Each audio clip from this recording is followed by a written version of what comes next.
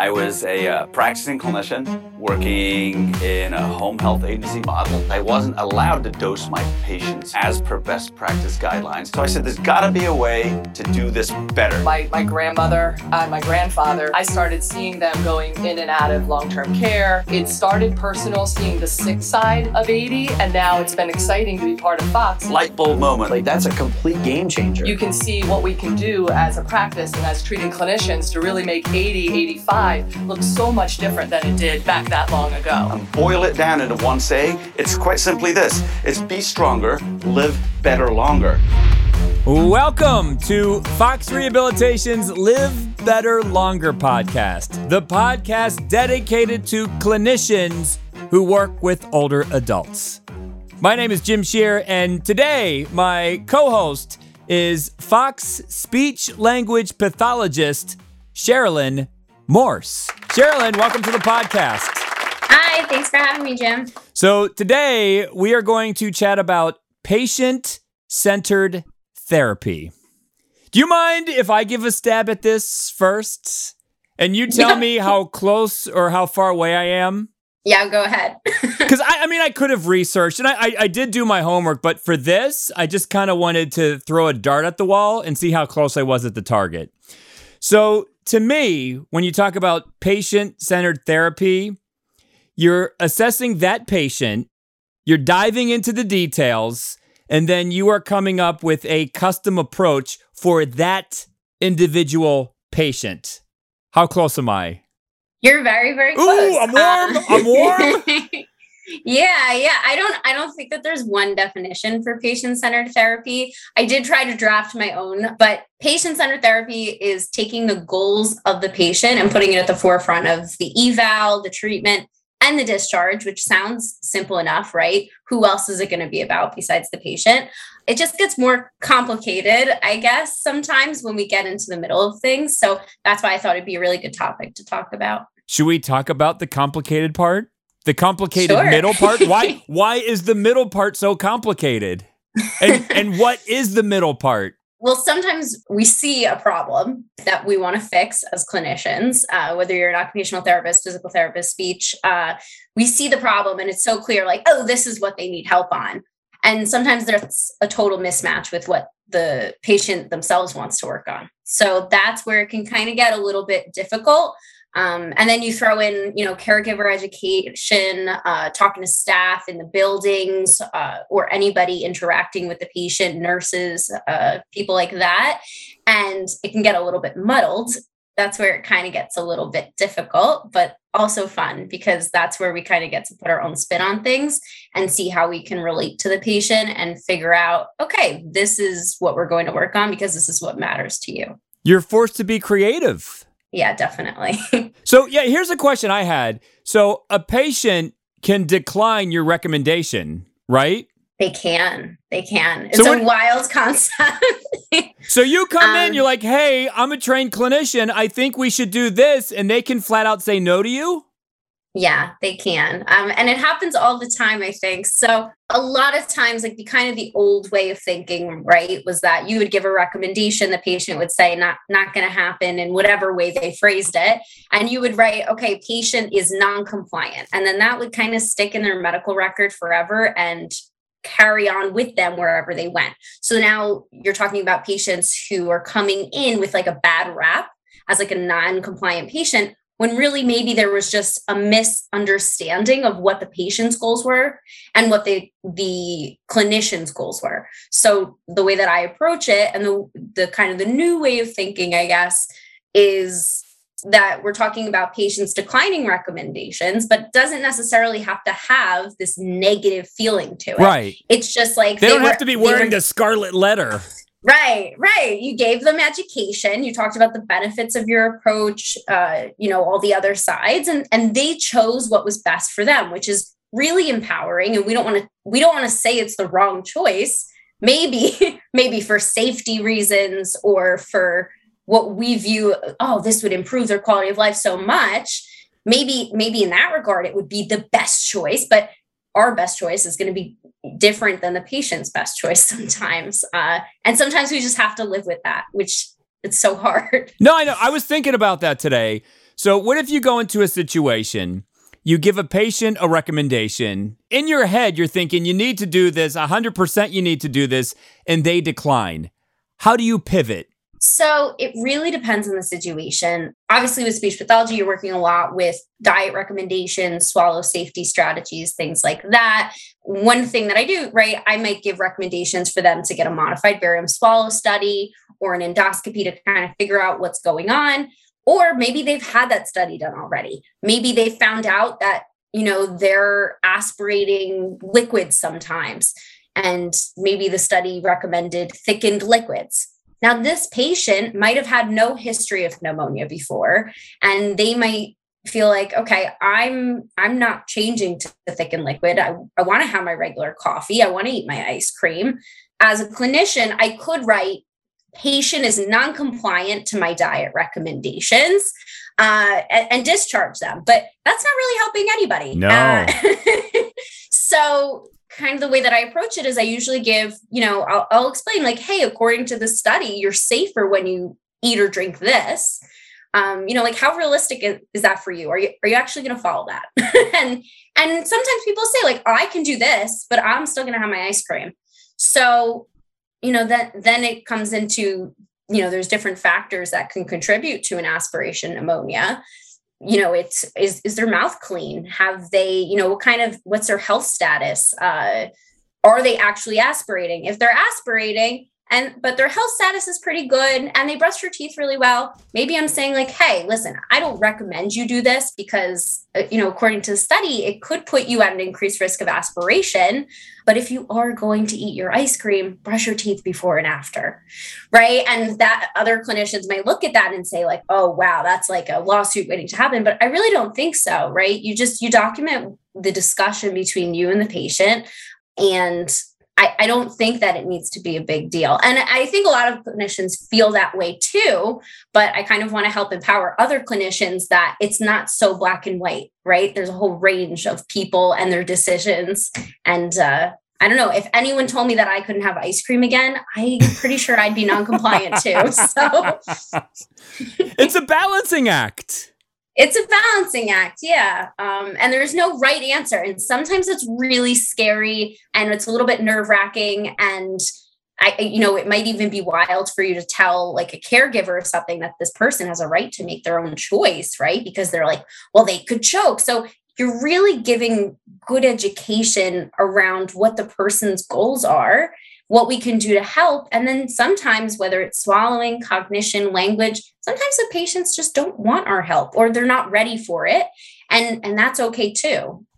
You know what? I'm in the same boat. Like, I feel like life is almost playing the numbers. Like, I know that I could eat vegetables and fruits all the time and exercise for an hour a day. It doesn't always happen. So yeah. I play the numbers. I'm like, you know what? I might exercise 3 days this week, and I might have ice cream and pizza for a couple of the other days. Yeah, I agree with you. I think it's all balance, right? It's about, obviously, like, we want our patients to be safe, and I would recommend safety, but if the patient makes it clear that really their goals are more quality of life, okay, then how about we do quality of life with some safety? So that you're really, we're trying to keep your risk low for developing complications from the diet that you're choosing to have. So not all of my patients follow my diets. It doesn't mean I discharge them. I just work with kind of what they're throwing at me. Sometimes I get a little bit more nervous than other times. So sometimes I'm just really honest with patients too, right? If they're really not following a diet or something that's recommended, I might recommend, listen, this puts you at high risk. Your caregiver should take a Heimlich course so that they know what to do in case you start choking. Sometimes that's really scary for the caregiver to hear, but I think it's really important to be honest and upfront, and we can still work on their goals, but they should be prepared for, the good outcomes and the bad outcomes. Right. If they're going to choose to eat or to drink whatever they want, but it doesn't mean they're doing anything bad. I like that you're building up a health literacy with your patients. Right. Some of this it's very overwhelming. I mean, we went to graduate school and learned about all these different things. Describing it to a patient in like a 30-minute session or something, that's a lot. So it takes a long time. And this isn't necessarily the first information that we're giving them, right? Like we're getting to know them. Mhm.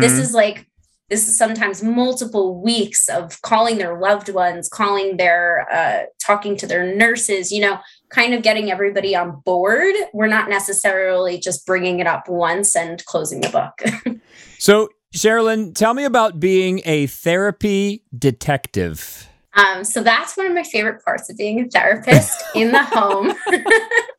So this was not something. I used to work in a skilled nursing facility, and I couldn't really be a therapy detective as much. I heard people, discuss like, oh, this patient is having this difficulties, but now I get to be in their house. So that's kind of a fun thing that we can do where, you're walking into their house, you're talking to them. A lot of times people are not aware of the difficulties that they're having. There's, sometimes there's deficits in that self-awareness of your challenges. So being a therapy detective kind of is a delicate balancing act between building rapport with the patient during an evaluation. Each patient is different too. It's not like, like I've mastered it. Like I can treat any patient now. No, everyone's a little bit different. Yeah. Some people need you to be like utter kindness, just like overwhelming, right? Tons of compliments, like beautiful windows. I don't know, and then other patients are like, okay, why are you here? so you let's do you it. Have to Come on, let's do it. Let's get it over with. Yeah. So I usually try to observe, and I don't call it nosy, but I definitely am asking questions that I'm trying to get specific answers, right? So I'll say are you having any memory difficulties? And a lot of times patients are like, nope, my memory's perfect. And I'm like, great, that's awesome to hear. And I'll say so who who does the grocery shopping? Who helps you with the bills? Does anyone help you with the bills? Who does your medication? And then a lot of times I hear oh, well, my daughter does that. Or, oh, my son takes care of those things. So that's kind of where oh, why is that? And sometimes they don't really know. And sometimes they're just oh, it was too overwhelming for me. Right. And sometimes we know if tasks are getting overwhelming, that's because the cognitive load is increasing. So sometimes it's a delicate conversation where then if you go in one way, you can kind of navigate through and sometimes figure out some difficulties that they actually notice that they're having. And you can use that to sell the therapy that might help them. I wanted to talk about the grief cycle. Can you explain that? Because there's a graph, and obviously we're talking on a podcast now. You can't see it. Think of a hill. The hill goes down, and then the hill goes back up. It goes denial, anger, bottom of the hill is bargaining, then going up the hill, depression, and then at the top of the hill, at the end of this, is acceptance. So yeah. I was wondering, and once again, it's tough to visualize when you're listening to a podcast, but anger and depression are either going downhill or going uphill. Why are they at that point on the diagram? I'm looking at the diagram that you're talking about. And this is the Kübler-Ross grief cycle that we're discussing. And this is the one that we learned about when I was in graduate school. And I guess I'm seeing denial. And once you're going down, the way that it lays it out, right? It's that after anger, then you're bargaining. And then after you've finished the bargaining stage, then you get into depression. And it's really not linear, right? And I double checked this. I was like, is this meant to be linear though? Because you might meet a patient and they're like, oh yeah, I have Parkinson's. It is what it is, right? So maybe that sounds like acceptance. And then the next day, they could be so angry. Nobody can hear me and I can't swallow anymore, right? And that seems like anger, right? And then you might be thrown into the bargaining in the same session, is there anything I can do to make the swallowing difficulties go away? Sometimes at the end of the session, you've got some denial. I think, I think I'm fine. We're not going to worry about it, right? So clinicians sometimes get thrown for a loop with people who are all over the grief cycle. And usually people, from what I've seen, there's a session where people are sometimes really angry and other sessions where, they're kind of bargaining. It's not necessarily all over the place with one session, but a person's life is not necessarily going through this cycle in order. I try to respect where the person might be in the cycle. So there's been times where I've gone to see a patient and they're I really can't do it today. Like, it's just not, I can't do it. And I'm overwhelmed. And like, we've all had those days. Like I've had days where like, there's no way that I'm doing that thing that I said I was going to do. And it stinks and I feel bad, but I can't do it, or I'll lose it. Right. So I feel like I try to give the same respect to my patients, right? Obviously patients have a right to decline therapy and treatment for that day. And it can be so frustrating, especially when you show up to their house and they're like, not today. Yeah. But thinking about like where they are in the grief cycle and if that might be impacting how they're feeling about therapy. And then maybe you spend a session kind of counseling on that. You use the grief cycle just to kind of gauge where a patient might be at. I don't necessarily pinpoint them according to this, but I always have the grief cycle in the back of my mind. Okay. Because it helps guide me through difficult circumstances. So if a caregiver is not, if they're like, oh, they don't have that, their memory's perfect, right? Maybe they're in denial, right? So then maybe I have to show them like, actually, they're having these difficulties and they're aware of these difficulties. You go through the grief cycle when someone passes, right? But you also could go through the grief cycle when you get news about a new diagnosis that you didn't know you had. And some people don't really care about certain diagnoses. And some people, a small diagnosis could be really, really stressful. So I try to just talk to patients, how are you feeling about this? Like, how's your communication today? Like, how is it affecting you? How is it affecting you, talking to your friends and things like that? And usually that's how it sort of unravels and you can get more information. But so much of what I do is counseling within my scope. Sherilyn, last question before we go to break. Maybe this is a stupid question, but shouldn't all therapy be patient-centered? I don't think it's a stupid question. I also don't believe in stupid questions. Thank you. Yes, it should be patient-centered. I think it gets a little bit difficult, right? When the patient wants one thing and their family or nursing in a building, like they need them to see that, you have to be safe, right? There's risks that you're not understanding, or, well, they just don't get what might happen. And sometimes it's really, really difficult because there's so many components or people able to make their own decisions still. But I do think that the patient should have a say in the process, and keeping it focused on what they want, what they need, and kind of what their personal goals are, I think can just really help when things get muddled. All right, so let's take a break. And when we come back on Fox Rehabilitation's Live Better Longer podcast, I'm going to give Sherilyn Morse, and you don't even know this yet, I'm going to give you the acronym challenge. Okay.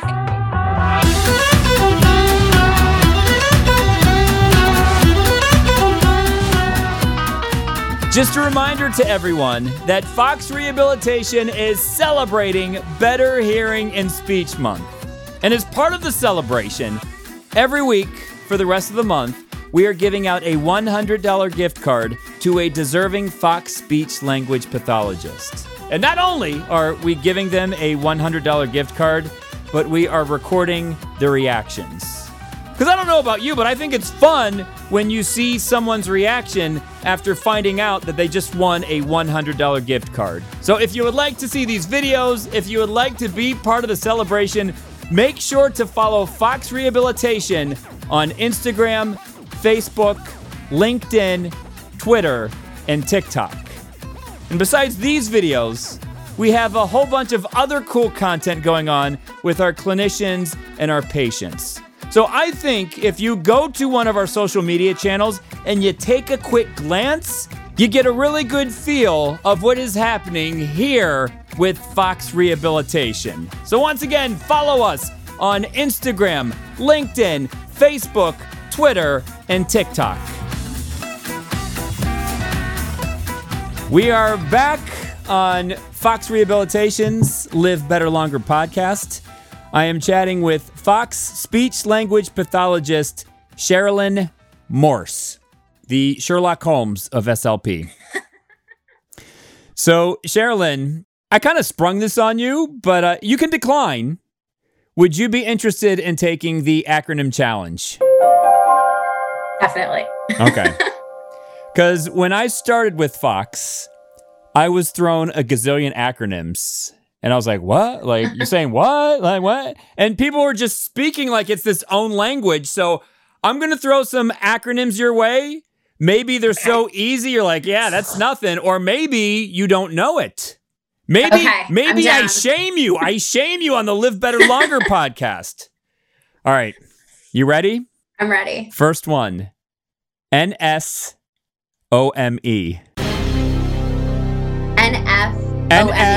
NS-OME. There's a dash in this acronym. I pulled this off a website, so it's not like I know it. The SLP in me thinks the OME stands for oral motor examination, but I'm going to assume that that's not correct. Oh, wait. You know what? I might have messed this up because my acronym is different. Yeah, it's oral motor treatments. Ooh, is it okay. NSOMT? I'm not sure. So you got oral motor treatments is correct. Oh, good. Okay. And the NS National would be standards? No. Non-speech. Non-speech oral motor treatments. Okay. All right. Okay, one more. Do you hate that you're taking the acronym challenge? No, I love this type of stuff. All right, next one. AJSLP. AJSLP. I feel like that's a website that has like research for speech pathologists. You're warm. Now you know the SLP. Yeah. Association for Judicial. I don't know what that J could be. American Journal of Speech Language Pathology. I feel like I've definitely seen articles with that written on the top of it. All right, that makes me feel a little bit better, though. Good. I'm recognizing some of these acronyms. So, Sherilyn, before you go, I'm just curious, and I ask this question a lot. What got you interested in speech language pathology? Yeah, so I really wanted to be an actor growing up. That was all I could think about. And did you have a favorite actor? I don't know if I had a favorite. I'm like really into movies and I've been acting my whole life. I still act. And my mom suggested speech pathology to me because she didn't want me to be a struggling actor. And at first I was like, no way, I just want to be an actor. And then I guess I like Googled it and I was like, oh, this isn't so bad actually. This kind of sounds like I might be interested in this. And I kind of had this existential crisis where I was like, I can't be a speech pathologist. I have to be an actor. I'll do both, which I kind of do because I do still act on the side when I can. But when I started looking into it, I realized that it really fit with what I was interested in. And it kind of molded, things that were pivotal in my life. Like my grandpa had Alzheimer's, for example. And, eventually he forgot his family and things like that. But those are really difficult as a kid, I think. And then realizing that I could work with people who had dementia, right? I could help them to communicate with their family. Like that's been super empowering, I think, for me. So I definitely think I found the right profession. I have no regrets. And speaking of acting, what kind of stuff do you do? I've done like commercials. I've done some television stuff, plays. Would we really have seen these commercials? I'm not sure. One of them was for like a soccer industrial, but that one hasn't been released to the public. But I love doing plays, community theater. What was your latest play? Latest play. I did a monologue show a couple of years ago. I did some Zoom readings during COVID. And I got to be Jill in Butterflies Are Free. That was one of my favorites. Well, this is good to know. I'm glad you have that skill. I'm going to tap you at some point to do some acting. I'm always down. Well, Sherilyn, thank you for doing this. I appreciate the time. Thanks for having me. I had a great time. So for Sherilyn Morse, my name is Jim Shear, and we will see Yins later.